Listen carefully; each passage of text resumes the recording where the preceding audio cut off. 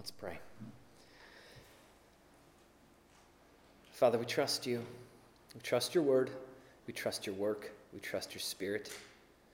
Your word says if we commit our ways to you and trust you, you will act. We trust that you will act. Pray that Jesus Christ be exalted, that your glory would be magnified, and that we would be satisfied in you through Christ. And we pray this in Jesus' name. And all God's people said, amen.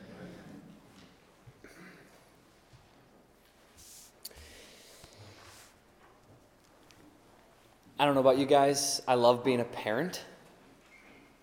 I love having children. I love my kids. There are particular things about my kids that I love. One of the things I love about my kids is that they tell me, Dad, don't talk about us from the pulpit. And I do it anyways.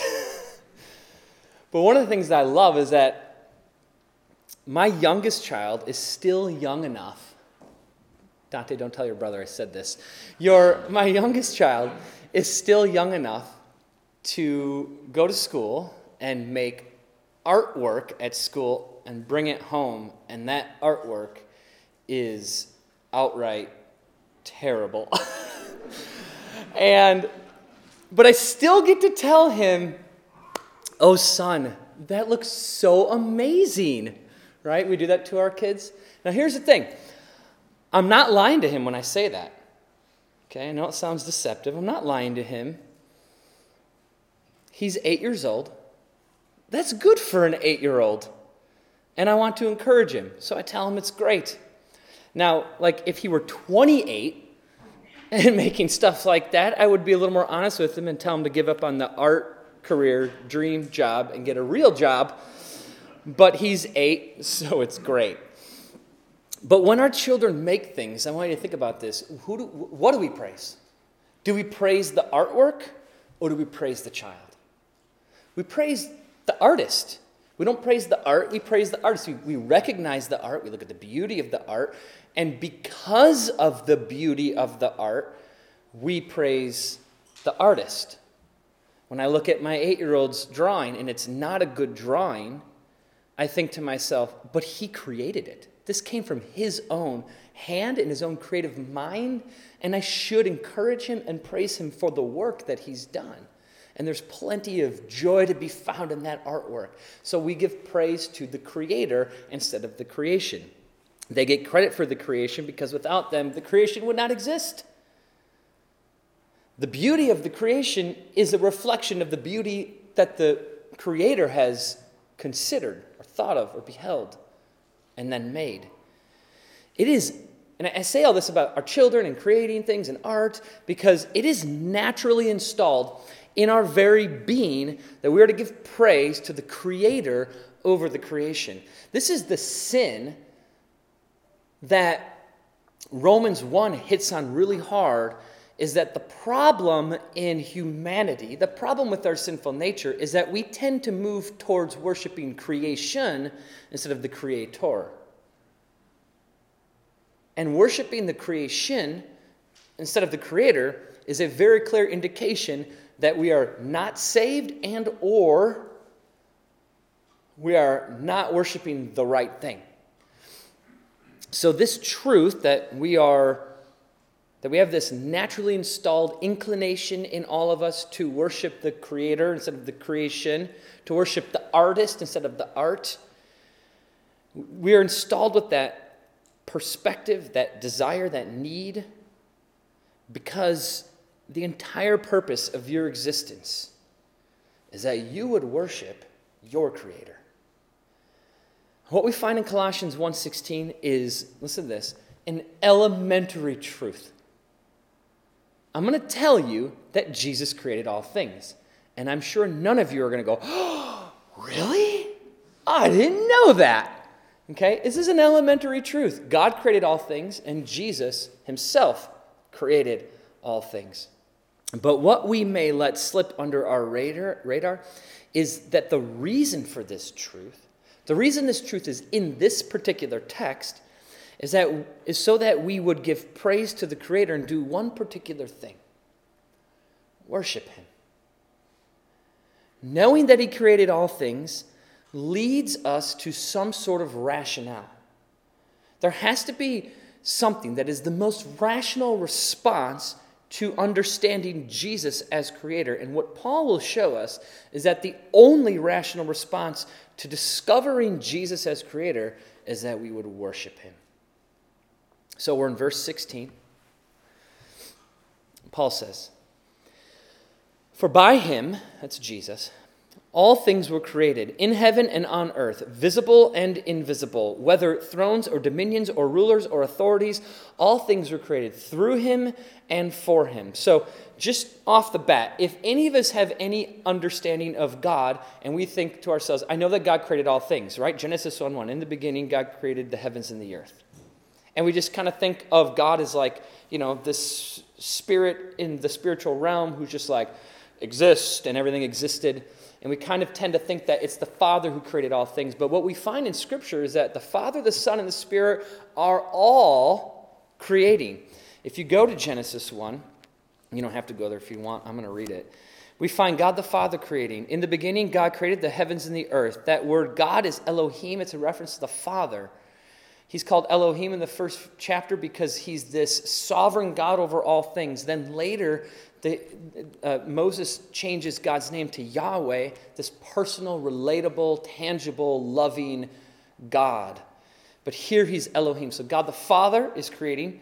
Genesis 1 verse 2, "The earth was without form and void, and darkness was over the face of the deep, and the Spirit of God was hovering over the face of the water." So there's the Holy Spirit at work. And then we have here in Colossians 1:16 a very, very clear statement. "For by him," Jesus, specifically Jesus, because that's what Paul says back in verse 13. He says, "of his beloved Son," and then verses 14 and on are about Jesus Christ, the Son of God. And here he says, "For by Jesus all things were created." We find that in John chapter 1, 2. So Paul has two goals here in declaring Jesus as creator: doctrine and worship. His doctrinal goal, his theological goal, is to teach the church the truth about the nature of Jesus. And this is important because the Colossians and many churches in the first century were facing a heresy about the nature of Jesus. Today we still face that heresy.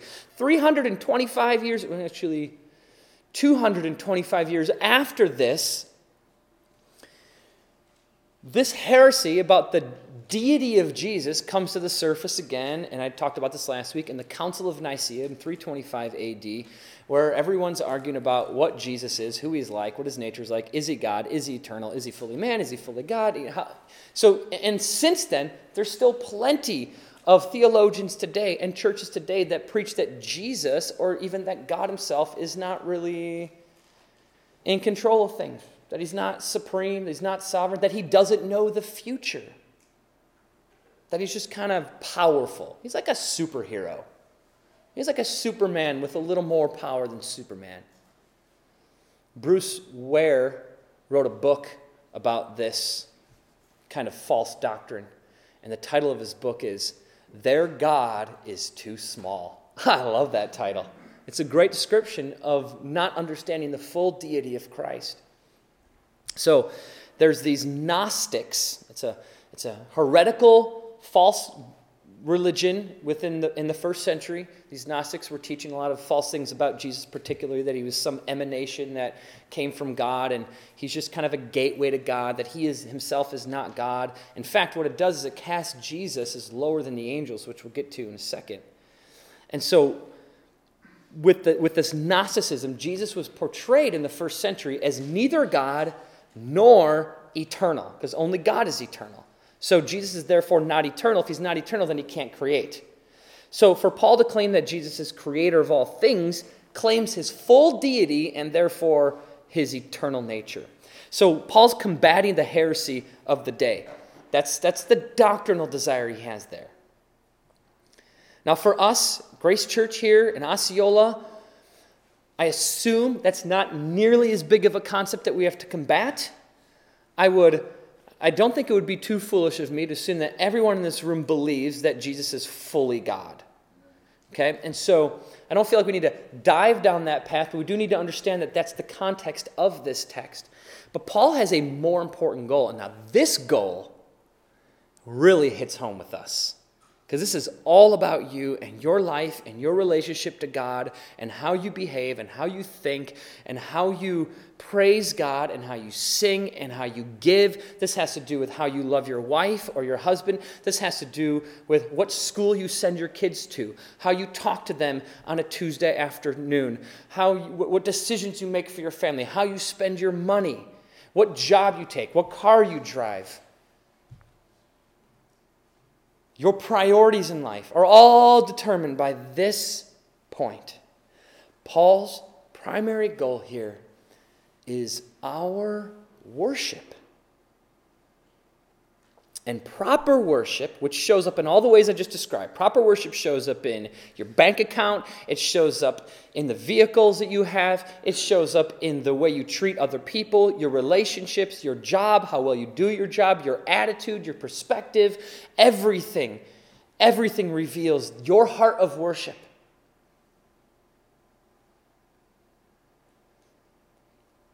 And what Paul wants to get us to, what God wants to get you to, is a place where your worship is right. And when I say right, I mean genuine, heartfelt joy that overflows into praise, and that praise, as it overflows, pours out of your mouth and out of your pores in worship. And that worship looks very diverse. So my agenda ultimately is to teach you why we should worship him and then how we should worship him. So that's what we're going to do today. I'm going to tell you why you should worship him, which Paul shows us in this verse, and then I want to tell you how, because that's the real catch, right? I am a why guy. Everything for me is why. If you tell me how to do something, I'm not going to do anything. I don't care how it's supposed to be done until I understand why. That's my perspective. My wife, total opposite. She is all about the how. I could say, you know what we should do? And I'll start saying what we should do. And she'll go do it. I go, whoa, you don't even know why we're doing it. She's like, doesn't matter. It needs to get done, right? So and I understand there's different people here. Some of you are the why people. Some of you are the how people. Maybe you're one of those rare people who are both. A little healthier than the rest of us. But ultimately, I want to show you that why and then the how. Ultimately, our worship of God is enhanced the better we understand him. And that's what Paul's giving us, a better understanding of Jesus.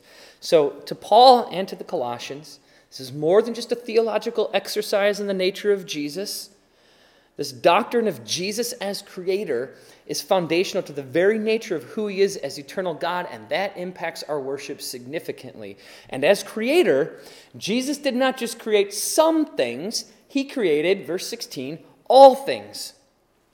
So there is nothing in all of creation that exists apart from Jesus' creative work. If he did not create it, it doesn't exist. If it exists, he created it.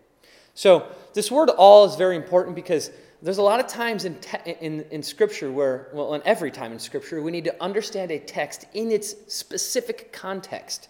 Sometimes the word all is used, and it doesn't mean all as in everybody in the world. I'll give you an example. If I'm at home, I've used this example all the time. I think it's a great example. If I'm at home and on Christmas Eve, and we're going to go look at Christmas lights before we come back home and open presents, and I say to the 4 other members of my family, are you all ready to leave? When I use the word all, am I talking to everyone in the universe? No, because you all wouldn't fit in my car. Instead, I'm talking to the context of that situation is very clear. I'm talking to the 4 other people in my house. That's the all.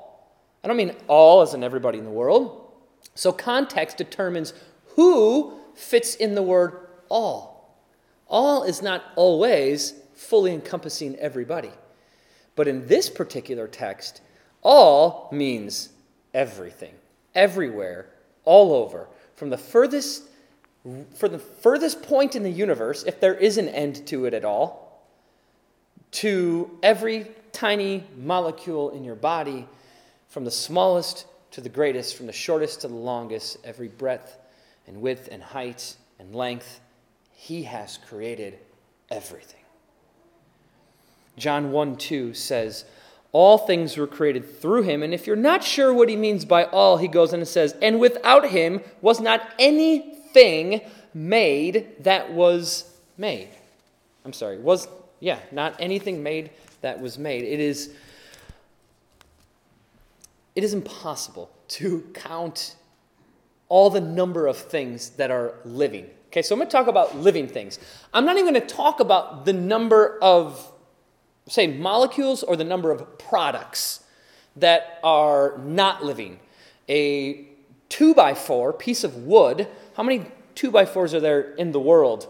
I don't know. Billions upon billions?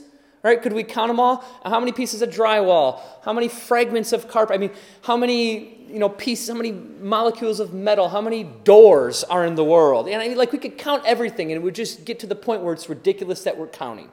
So I'm going to put all the non-living things to the side and just talk about living things and still show you how incredible his creation is.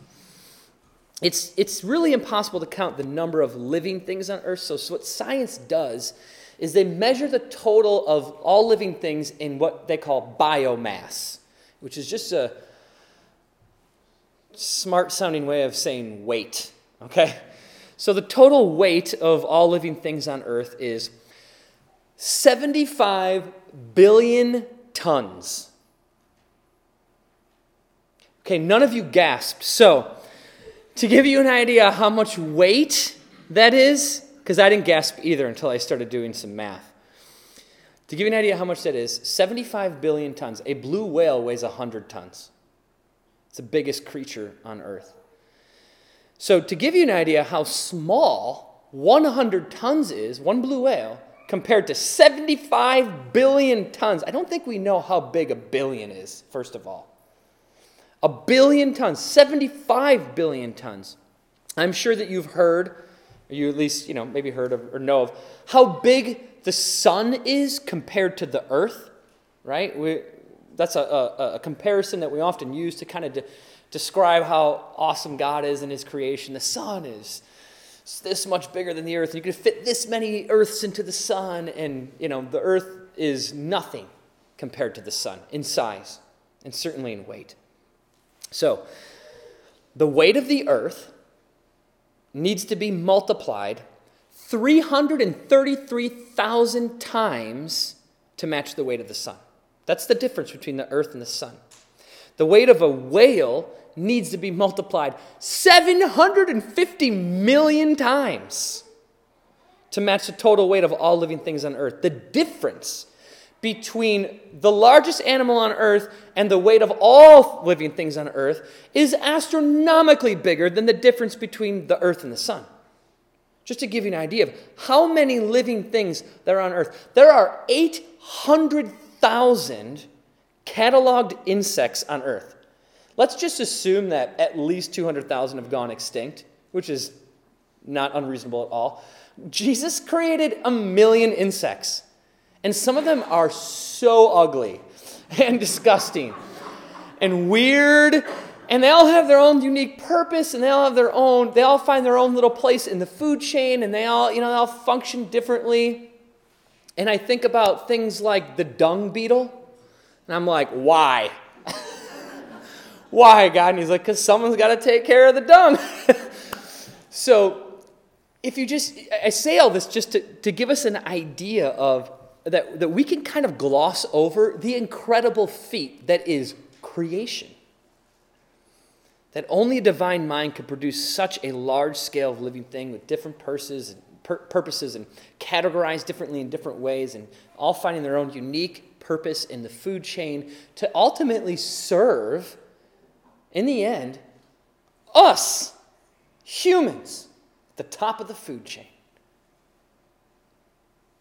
He does it for us. Because you might think that I was about to say he does it for his own glory. Oh, he does. But he gets his glory and us being satisfied in him. So that is what we, I think, tend to think about when we think about creation. We think about physical things, earthly things, visible things, touchable things, tangible things, things that we can measure, numbers we can understand, because to us that's creation. Trees and ocean and soil and humans and bears and fish and birds and sun and stars and moon and the earth and the, like electromagnetic field. And we think of tangible, physical, measurable things when we think of creation. However, Paul reveals that Jesus created much more than just all that is visible. He also created all that is invisible. In verse 16, it says, "For by him all things were created, in heaven and on earth, visible and invisible." Now the word heaven there is a reference to, heaven can be described in three ways. The word heaven is used to describe three different heavens in Scripture. You've got heaven as in the sky. So sometimes in the Bible, the word heaven describes just the blue sky that you look at.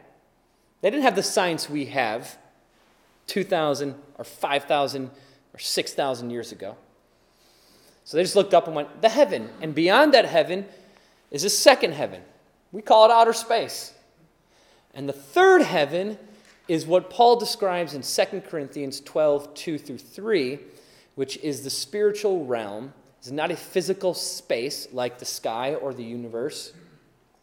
It is the heaven that we think of when we say the word heaven when we're talking about the Bible. Because Paul says in 2 Corinthians 12, 2 through 3, that he was caught up in the third heaven. And he says, the things that he heard, the things that I heard, cannot be spoken by men or understood by humans. Unfathomable, this other heaven. And that heaven that Paul was caught up in was created by Jesus. And every heaven in between, created by Jesus. All of it. So not just the physical things we can see, but the invisible, the non-physical, the spiritual realm, the realm in which the demons play, the realm in which Satan slithers along to try to manipulate and destroy. That realm and that Satan and those demons created by Jesus. They weren't created as demons. They weren't created as Satan. They were created as angels who rebelled. But they were created, and the realm in which they exist was created by Jesus. It didn't exist. That spiritual realm did not exist when the Trinity, the Father, the Son, and the Spirit, lived eternally in their own love and joy together. They didn't need a space. They didn't need a house. There were no winters that they needed to stay warm in. There was no atmosphere around them that they needed to protect themselves from. There's no external realm or force or idea that they submitted into. God alone decided and determined that which surrounded him. And he needed nothing other than his own presence expressed to himself through his Son, or to his Son, and his Son expressing that love back to him through the Holy Spirit, who is the love of God. So the Father, Son, and Spirit existing eternally, and then they decided we're going to create a heaven and an earth. We're going to create these people, we're going to create trees, we're going to create the oceans, and then we're also going to create this realm that is not visible or physical, but spiritual and invisible. And we're going to create angels, and we're going to dwell in that realm, that spiritual realm as well. And we're going to interact with these ministers that are angels. And when some of them rebel, they too will do their dirty work in the dark, behind the physical, behind what we can see, to manipulate and destroy you. And all of that realm was created by Jesus. Included in the category of invisible is that spiritual realm, and we see that here in the middle of verse 16 when Paul writes, visible and invisible. So this word invisible is the last word before we get this next word, whether. Whether thrones or dominions or rulers or authorities. So these words, thrones, dominions, rulers, authorities, are connected to the word invisible. I think when we read those, we might think to ourselves, oh, thrones, like kings, like David, or Nebuchadnezzar, or Joe Biden, or any Roman emperor. That's what thrones must mean. Or dominions, like the Roman Empire, the Babylonian Empire, the Assyrian Empire, the American Empire, That must be what dominions is. Rulers like kings or presidents, and authorities like government officials. Because we read Romans 13 and we see God established all these authorities, so we automatically, I think, jump to think that these talking about physical, established nations and authorities here, but it has nothing to do with anything physical. It is all non-physical, invisible, spiritual realm. So these words, thrones, dominions, rulers, and authority, is a reference to the angelic powers. And we see this in Scripture, and we also find it in ancient Jewish literature that tells us that this is a very common idea. So if you were a first century Jew reading Paul's letter here and you saw the words thrones or dominions or rulers or authorities, your brain would automatically know that he's talking about what everyone there knows about. There are 4 classes of angelic powers. That's what they believed. That's what they understood, and that was how they would have interpreted these words. And these last 2, rulers and authorities, are the highest power or the highest ranking angelic powers. That's what he's talking about. This is a description of the invisible. Now to us, who rarely hear much about the relationship between Jesus and the angels, we might seem like this is kind of a point worth passing over. But in the first century world, Christ was often considered to either be an angel himself, or that he was lower than the angels, that he was just like this prophet of God, or he was just some emanation of God, and then he submits to the angels. Some believe that he wasn't physical, he was just like this floating like cloud of, looked like a person. Some people thought he's only a person, he's not God at all, and all these different ideas in between. Either way, they thought of him as less than the angels. And Paul then opposes these false teachings and verifies that Jesus not only ranks higher than the angels, and not only ranks higher than the highest ranking angels, the rulers and authorities, but that he literally created them. That their existence was his idea and their reality was his doing. That they are a product of his creative mind. That he is superior and supreme with authority over them. That doesn't sound crazy to you because you probably already know that. Especially now that we know the gospel story, the way that we do. It's been embedded in our minds since we were children. That the angels worship Jesus. That the angels declare Jesus is born. They didn't declare, this guy's born, but he's not as important as us angels. In fact, when angels are worshipped accidentally by people in Scripture, they go, whoa, dude. No, don't worship me. I'm not Jesus. So what causes people to believe that Jesus was lower than the angels? I think it boils down to one fact. He's a man. He's a man. An encounter with an angel would be a supernatural experience. Jews knew the stories of the Old Testament where angels showed up and did miraculous things. And people reported their encounters with angels, and some of those encounters were probably genuine, some of them not. Either way, to encounter an angel was a supernatural experience, and that supernatural being, therefore, must be superior to us as humans. I mean, think about it. Like, if a angel just showed up here and started, like, commanding the physical realm to submit to the spiritual realm and started performing all kinds of crazy miracles, we would be like, clearly, this being that is not human is supernatural. We are natural. Supernatural means natural, supersized, right? It's bigger and better and greater, so it's natural for us natural beings to consider something that's supernatural as greater than us. And so the angels were considered to the first century world as gods almost. Maybe to genuine Christians, they weren't considered God, but they were right under God. And now you've got this man named Jesus, and there's no way this guy who's just natural could be supernatural because he's just a dude. Even when Jesus performs miracles, people were not convinced that he's God. And those miracles were supernatural. But there were a lot of magicians doing a lot of weird things by the power of Satan, too. Satan can manipulate reality just as much as God allows him to. He can manipulate reality, but he's got power over the physical realm in a spiritual way. I mean, look at the story of Aaron and Moses, and when they go to try to free God's people from Pharaoh, and they throw the stick on the ground, it turns into a snake, and then Pharaoh's magicians did the same thing. And you're going, what? Whoa, hold on a second. I remember reading as a kid, like, wait a minute. Did God do that? Or if he didn't, then who did? Satan? So, being supernatural doesn't necessarily mean being holy.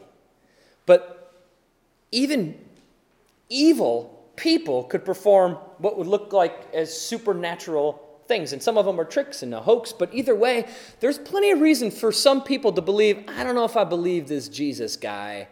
He's doing miracles, but I've seen a lot of people do some weird things. And as Jesus' ministry goes on, he starts doing so many incredible miracles, especially when he starts casting out demons. No one's done that. That's a whole new world. And he starts declaring and making it very obvious that he is the Son of God. But even then, people still didn't believe it. So with this idea grew the significant heresy that Jesus was lower than the angels. And this is why the author of Hebrews spends most of Hebrews chapter 1 and 2 explaining that Jesus is not only superior to the angels, but that he created the angels. In Hebrews 1:6 it says, "Let all God's angels worship him." Him is Jesus. He's talking about Christ. So the context there means, let all of God's angels worship Jesus. Of the angels, God the Father says, Jesus makes his angels winds, and Jesus makes his ministers a flame of fire. The key to pick up in that verse is that Jesus makes his angels whatever he wants to make his angels, because they are his. And since people worshipped angels, Paul's thrust here is that Jesus alone is the only one worthy of our worship, which becomes even clearer here as we get to the end of the verse. So at the end of verse 16, Paul writes, all things were created through him. It sounds a lot like the beginning of verse 16, right? By him all things were created. And then at the end of verse 16, all things were created through him. Kind of sounds like the same point, but it's not. Paul uses the word through at the end of verse 16 instead of the word by at the beginning of verse 16. So what's the difference? The difference is that at the end of verse 16, Paul says all things were created through him and for him. Those are not separated ideas. It's not through him, meaning he made everything, or for him necessarily that everything was made for himself. That is true, which we'll see in other texts too. But really what he's doing is he's saying that these two ideas, through him and for him, are connected. So he's creating a different idea than he created at the beginning of verse 16. Paul's given us a different idea than he gave us at the beginning of verse 16. Beginning of verse 16 was everything's made by Jesus. End of verse 16, he's making a different point, and that point is this. The Greek word for is a preposition that is often translated as the word toward, meaning all of creation was created through him and toward him. And this is what this means, that he is the beginning of all things and he is the end of all things.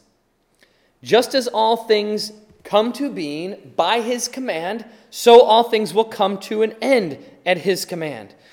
What it is expressing is this Jesus' absolute and total sovereign rule over all things. The destiny of all things, from the smallest molecule to the largest star, all things will culminate in his sovereign will and will end as he chooses them to end. Will end when he chooses them to end. Your life will end when he chooses it to end. The world will end when he chooses it to end. Why? Who gives him that right? He gives himself that right. Why? Because it's his. He created it. This is so fundamental to so many doctrines. We cannot understand the total and absolute sovereignty of God if we do not get that he's the creator. We don't understand his will over your life is his will, not yours. That can't make sense to you unless You understand that you are 100% not your own, but you are his. Paul said that in 1 Corinthians. You are not your own, for you were bought with a price. Everything about your life is under the absolute, total, and sovereign control of Jesus Christ. Everything, from beginning to end, every breath, every thought, every decision, all things. That idea, how many Christians say that? We sing songs about it. We say it all the time when things are hard. We go, oh, God's in control. But do we really believe that? We can't understand that. We can't grasp that because I think a lot of the problem is this doctrine of creation. We would say, God is creator of all things, but I'm in control of my life. Those two things cannot make sense together. I'm not saying you don't have a will. I'm not saying you don't make choices. I'm not saying you don't express things in your own way. It's not my point. I'm not going to talk about the intricacies of God's sovereignty and your choices and those things. My point is, though, we say things like, God made everything, and then we say, and God's in control, but we don't really believe that God's in control. And we certainly don't act like God's in control. I'm not trying to make you feel bad. I'm just expressing a reality. And so we aren't going to really understand the application in your daily life of living under and in submission to the authority of God and his word in his total and absolute sovereignty if we don't first really grasp that because he created all things, that makes all things you in total and absolute submission to his authority, his supremacy, and his superiority. You are his completely. He will do with you as he pleases. And you have, and I dare to say, no say in what he does with you. Because he could kill you now. Right now. If he wants. He could turn me into a frog right now if he wanted to. Just to prove a point. And hopefully turn me back. Because I'm not done preaching. So, I think the reality is we think of this as an elementary doctrine, but there is so much to this that we kind of pass over and we skip and miss so much here that has implications to doctrines further down the road that have real implications as to how we live our lives. So, this is really important that we understand this and his total and absolute sovereignty over all things. And this means that all things not only were created for him to be sovereign over, supreme over, and authoritative over, but it means that all things are created with a purpose. And that's a purpose that you willingly choose to express in whatever way God ordains for your life. The primary purpose of all things is that all things would conclude and culminate in one particular reality, the absolute and supreme glory of Jesus Christ. That's the end of all things. Why did he create you? Why did he create wood, trees, dung beetles, oceans, stars? Why? Why did he create everything? For his glory. Everything exists for his glory. And in the end, he will get that glory. All that exists was made by Jesus so that Jesus would be most glorified in the end. All of creation serves that one main purpose, to exalt the nature and person of Jesus Christ. That is God the Father's priority in existence, is to exalt his Son. Why? Because his Son, if we will see in 2 verses, verse 19, for in him, in Jesus, all the fullness of God was pleased to dwell. Why does the Father want to magnify and glorify the Son? Because the Son, in the Son, is the Father. In seeing the Son, you see the Father. The fullness of the Father dwells in the Son, doesn't just dwell in him, but is pleased to dwell in him.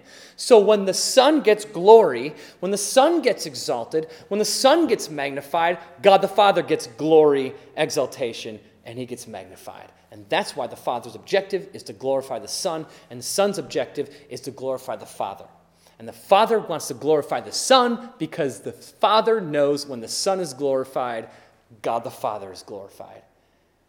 Well, that's crazy. Why would God demand glory? Doesn't that make him some sort of like megalomaniac, some praise, crazy, hungry psychopath who just, I deserve all the glory? The only reason we think that way is because that would be unwise for us to think that way. We can't think that way. And if we think God would think that way, if we think God's being a megalomaniac for wanting all the glory, that means we don't understand God. It means we've taken God and minimized him to our human perspective. Because in our human perspective, it is totally inappropriate to think we deserve all the glory because we're not worthy of it. God knows all things. God sees all things. God created all things serve his glory and his purpose. And if God knows all things, then he certainly knows the total and full value of his own worth. And in realizing and in knowing the total, full value of his own worth, he looks at himself and he goes, I'm the best. And it's not arrogant because he goes, the reason I'm the best is because I'm perfectly righteous and holy, which means I can't be arrogant. But I can be confident in my perfection. And so, because I am the best thing for you. And because I love you, the best thing for you is to give you me. So here is my son, Jesus. You're welcome. I make it seem so casual, but this is huge. I give you my son, Jesus. Why? To give you me, because I am the greatest thing that exists. That's God the Father. That's his perspective on himself. And it's not pride, and it's not arrogance, it's not foolish, it's perfection. It's a perfect understanding of his own value and worth that he portrays to us and says, the best thing for you is to glorify me. In that you will be most satisfied, because if you glorify me, trust me, I will satisfy you. Because there's nothing on earth that's going to satisfy you like me. So have me, glorify me, I'm worth it, and I deserve it, and it's not arrogant for me to say so because it's true, and in doing so, you will be very happy. So magnify and exalt my son Jesus, whom is your Lord and Savior, who gave you this way to me. And as you exalt him, I'll be glorified in him, and you'll be satisfied in him, and we will all live forever, eternally, happily ever after. Life is a fairy tale, isn't it? Right? We get to live happily ever after because God understands his own value and worth and decides to share it with us. Our objective now is to spend the rest of our life glorifying him. That is the ultimate point here. That Jesus' nature as perfect God means everything on earth should magnify his glory. And that includes you and me. And that idea leads to the only rational conclusion. And that rational conclusion is this: Jesus should be worshipped. It was the only rational conclusion of the angels. It was the only rational conclusion of the wise men when he was born. It was the only rational conclusion that Herod thought of when he heard that the Son of God was born. He heard the Messiah, the Savior, was born. He goes, why don't you guys tell me where you find him so that I can come and worship him too? Did he mean it? No. He was lying. He wanted to kill baby Jesus. But what was the only way he knew that people would think he meant that he was excited about Jesus? I want to worship him too. What Herod revealed is what everyone knows. This Son of God deserves worship. We are his creation. Our purpose of being created was not for us, but that we would be creatures who worship him. When Jesus rode into Jerusalem on a donkey, people worshiped him. And the Pharisees complained, let these people worship you. And Jesus said in Luke 19:40, I tell you, if these people were silent, the very stones would cry out. All of creation is meant for his worship, and if people don't do it, then the rest of creation will. So, how much more then should we be worshiping him?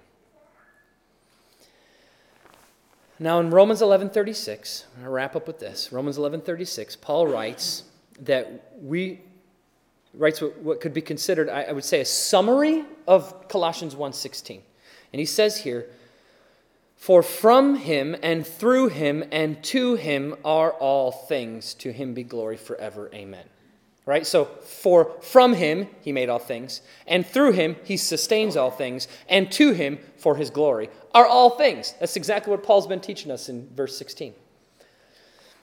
Now remember, I told you that the only rational conclusion from this idea that he is our creator and that we should worship him for being our creator, the only rational conclusion is that if he is our creator, we should worship him. I say this because Paul says it in the very next verse, Romans 12:1. This is where this idea of Jesus as creator becomes very practical, very relatable and understandable for your life, very tangible reality for you to live in. Romans 12:1. Present your bodies as a living sacrifice, holy and acceptable to God, which is your spiritual worship. The words spiritual worship in Greek mean rational service.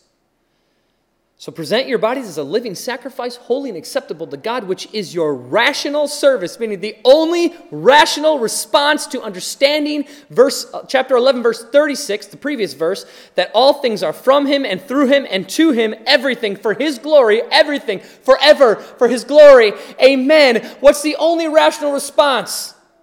Worship. What's the only rational response? Living sacrifice. What comes to mind when you think of worship? Singing, praise, praying, reading your Bible, giving, going to church. Those are forms of worship, right? Yeah, they are. It's good. We do those things. That's great. But look at how Paul describes worship in chapter 12, Romans 12:1. This is worship. Present your bodies as a living sacrifice. That is worship. Listen to this. Sacrifice is worship.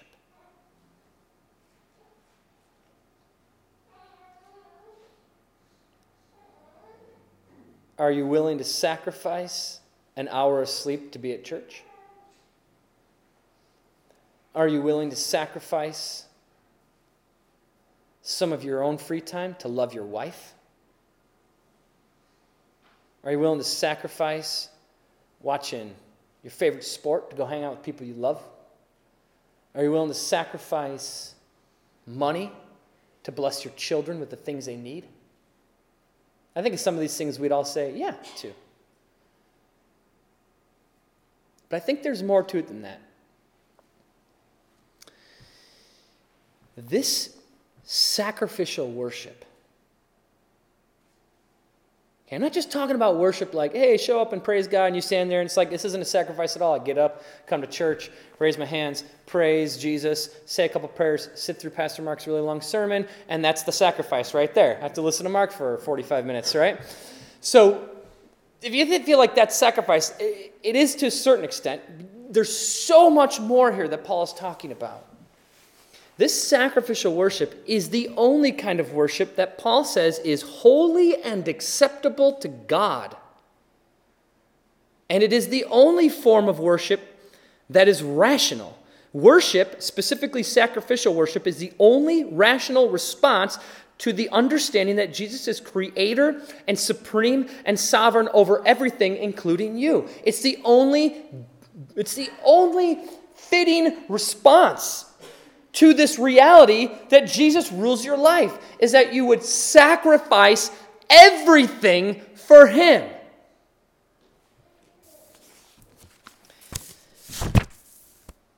So what does sacrificial worship look like? This is the how. Jesus gives us plenty of examples in the Gospels. I'm going to give you two quick ones. Let's take giving, for example. When you give joyfully, that's worship. When you give non-joyfully, that's sin. Let's establish that up front. If you write a check to Grace Church and it's $10 trillion and you're like, here, that's sin. Oh, it's $1 trillion. Sin. The only giving that pleases the Lord is a cheerful heart. Whether it's 5 cents or $5 trillion. It's the heart that counts. That's all that matters. In Mark 12, 41 through 44, Jesus is watching people give their money, and there's this group of religious elite who have a ton of money because they get money from people who follow them around and worship them barely. And they use all this money, and they go to the money givers, and they pour all this money out, and people are like, oh, look how rich I am. And they just like trying to show off to everybody. And what Jesus notices is that there's this poor widow, and she gives 2 copper coins. She is broke. And those 2 coins is all that she had. And Jesus uses this to teach his disciples that though the others gave more, the poor widow was the only one who was truly worshiping God because her giving was sacrificial. Now, I'm not telling you that the only worship and giving that's genuine is if you give all of your money to the church. Okay? That's not what I'm saying. What I'm saying is, where's your heart in your giving? And it's not just giving, it's everything. Where's your heart in your singing? In your worship and praise? Where's your heart right now when you're listening to me preach? You're going, oh gosh, he's serious. What's going on? Are you almost done? No, I'm not. If I could be like that, no, I'm going to keep going. Just kidding. Yes, I'm almost done. Jeez, all right, so. The point is that, like, it's our heart that determines how sacrificial our worship is. Listen, if let's just say I got $5,000 in the bank. I'm not making a rule here, okay? So let's just get off the rule train because I know we love rules. And Pastor Mark said if I give 10%, the Bible doesn't tell you to give 10%. Nowhere. Nowhere does it tell you to give 10%. There's no rule for giving in the New Testament. You have no rules for giving. I'm sorry, you have one rule for giving. Joy. That's it. If you have $5,000 in the bank and you have $4,000 of expenses at home and you've got $1,000 left and you're like, I need like $200 to get this thing for my family that's beyond our regular expenses and I got, whatever, and I'm going to give $800. And that feels like a sacrifice for you because you'd like to save a little and work, and you feel like this is a big deal to me to give that much. And you want to do it because you love Jesus and you love his church and you want to give faithfully. And you write that check and you're like, God, I maybe shouldn't give this much, but I really feel like you're telling me to give this much. And I'm going to make this sacrifice because I feel like your Spirit is telling me I ought to. I'm going to do it not because the church needs me or my money, not because you need me or my money, not because money means anything, but because you want me to. And it feels like a sacrifice I'm ready to make. That's very different than, I've got $5,000, Pastor Mark told me to give sacrificially, just like the lady with the 2 coins. It was all she had. I guess I have to give $5,000 and not eat for a month. That's not at all what Jesus is teaching. I can't tell you what sacrificial giving is for you, and I don't really care what the number is. That's irrelevant. This is one of the reasons I don't really pay attention to who gives. In fact, I don't even know who gives what or whatever. And the reason we do that, one of the reasons is just for accountability. Keeps my mind off of money when I relate to you. I don't want to know how much you give. I don't want to be like, oh, the guy who gives a lot hasn't been at church. I better go get him. But the guy who isn't giving, whatever. I don't want to ever be tempted with that kind of mentality. Not only that, but I don't want to look at someone who says, this person gives 100, this person gives 5,000, and think, well, the person gives 100. They're not very big givers compared to this spiritual giant. I know plenty of people, not in this church, other people, who give a ton of money and whose lives I do not believe reflect joy in Jesus Christ. That number means nothing. I don't care what number you put in that check. God doesn't care what number you put in that check. What he cares about is that number is a reflection of your sacrificial worship. I'm not even telling you to give. I'm not telling you to give more. I'm not telling you to give more. That's weird for a pastor to stand at a pulpit where the Bible tells you to give and say, don't give more.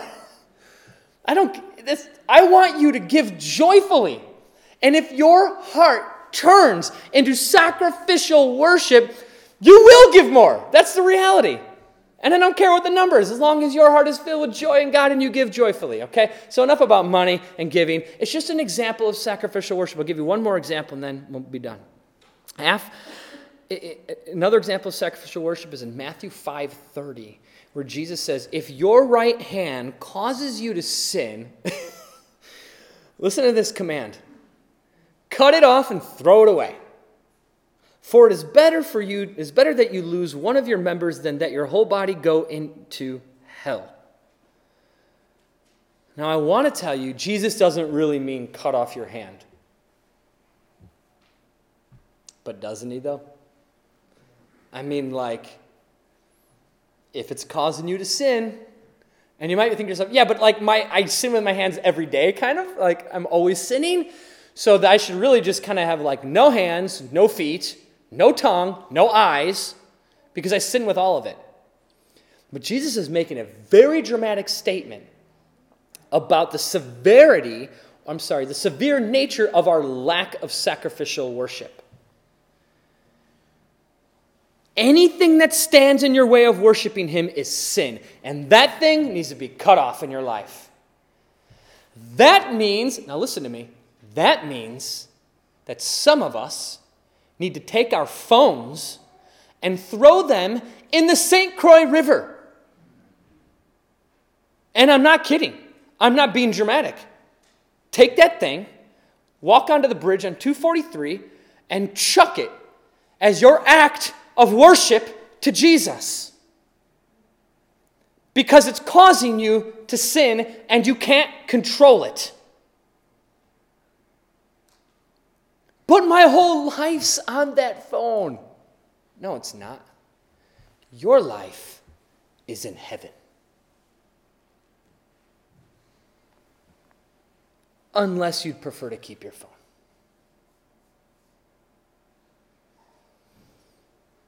Hard truth, but it really reveals how non-sacrificially we worship Jesus. I worship him on Sunday mornings and the few church occasions that I show up to, and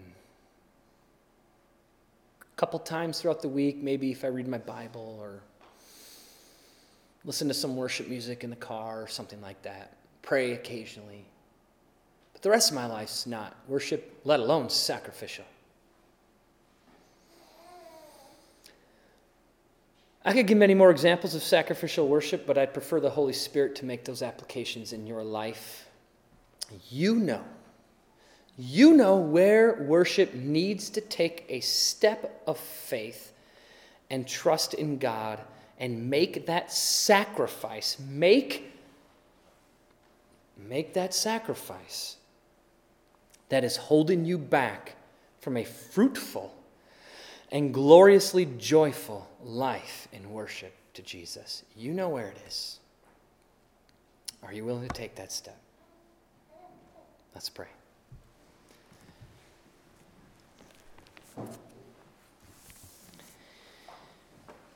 Jesus, we worship you. We want to, at least. We try to. We attempt to. And a lot of times we really do. And I don't think we should feel guilty at all if our life is not filled with sacrificial worship, because what we learned earlier was you are full of mercy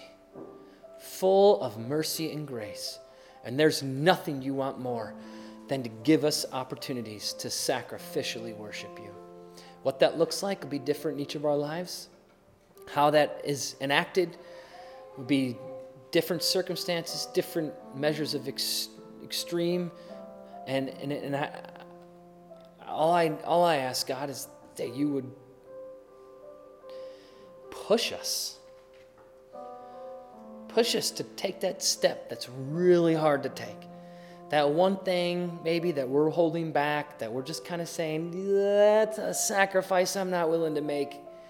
When deep down you know, God, that is the one thing keeping us back from a life of real joy, of real love, of real satisfaction in you, of real growth, real renewal, genuine revival, life-changing, life-altering, world-changing, world-transforming change in our lives, and transformation in our lives. That's what we want. And we're just holding on to something else other than you right now. So make us let go and give up and sacrifice whatever it is that is keeping us from being like Christ. I pray you would cause that here in this room right now, that you would work in souls and in minds and in hearts that are still resisting you as we pray together, still resisting you now, still, though they are being urged to give it up, are still resisting you. Push back. May your Spirit overcome our hard hearts. Make them soft and supple and ready for change. Only you can do it. We know it. In Jesus' name we pray. Amen.